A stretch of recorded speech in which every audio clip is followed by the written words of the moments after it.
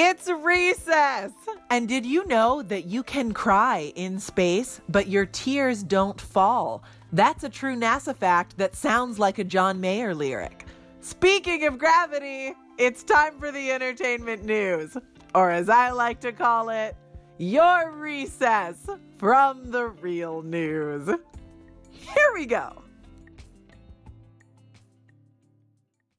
Goop is officially in trouble. What's Goop, you ask? Why did I make that sound? Why would anyone name anything the sound Goop? These are all excellent questions. Goop is Gwyneth Paltrow's infamous lifestyle blog of horrors. It's the reason we all know that those jade eggs are not decorative. Do not touch those.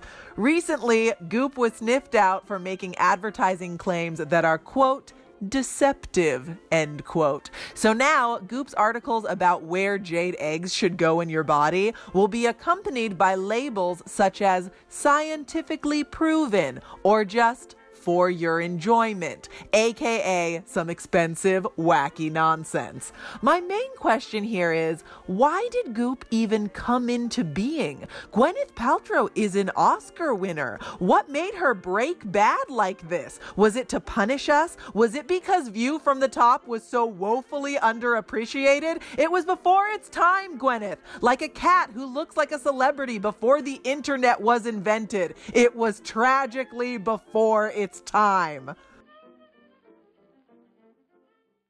Sony Pictures released a link to the theatrical trailer for the Hitman movie Cali the Killer.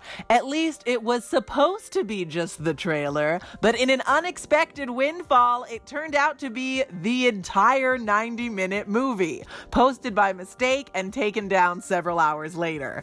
That's probably for the best. Most movies aren't even able to live up to their trailers anyway. I recently rewatched the trailer for Ocean's 8 and got all excited for a second before I remembered that I'd already seen the movie and Mindy Kaling was criminally underutilized. No pun intended, because that movie was about crime. Or was it even? I feel like the plot was dresses. Scarlett Johansson is treading some familiar ground, the ground of representation in cinema. Johansson is set to star in the feature called Rub and Tug about the true life story of Jean Marie Gill, who was assigned female at birth, but who assumed the identity of a man, and although it is not confirmed, may have undergone the initial stages of a sex change. The criticism of Johansson's casting is that the role should have gone to a trans actor, and it doesn't help that the director of this project also directed Ghost in the Machine, where ScarJo played a part written for an Asian woman. In response to the backlash, Johansson released a statement citing Jeffrey Tambor, Jared Leto, and Felicity Huffman, all of whom have played trans characters but are not themselves trans. I mean, yeah, that's true, girl, but I think the answer to an ethical question probably shouldn't ever be, but people do it all the time. Ed Skrein just turned down a part in the Hellboy movie because it was written for an Asian actor, and he isn't even one of the Avengers. So maybe let's raise the bar on our choices a little. Miles Teller of Whiplash and Divergent will play Goose's son in the upcoming Top Gun sequel. To be honest, Goose is a big reason why I have not seen Top Gun the original. The 1986 Top Gun basically seems like a movie built to not appeal to me. Tom Cruise, a grown man named Goose, glorification of the military-industrial complex. Where do I never sign up?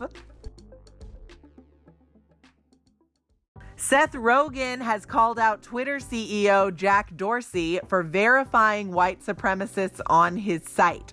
Rogen tweeted, quote, "I've been direct messaging with Jack about his bizarre need to verify white supremacists on his platform for the last 8 months or so, and after all the exchanges, I've reached a conclusion. The dude simply does not seem to give an F," end quote.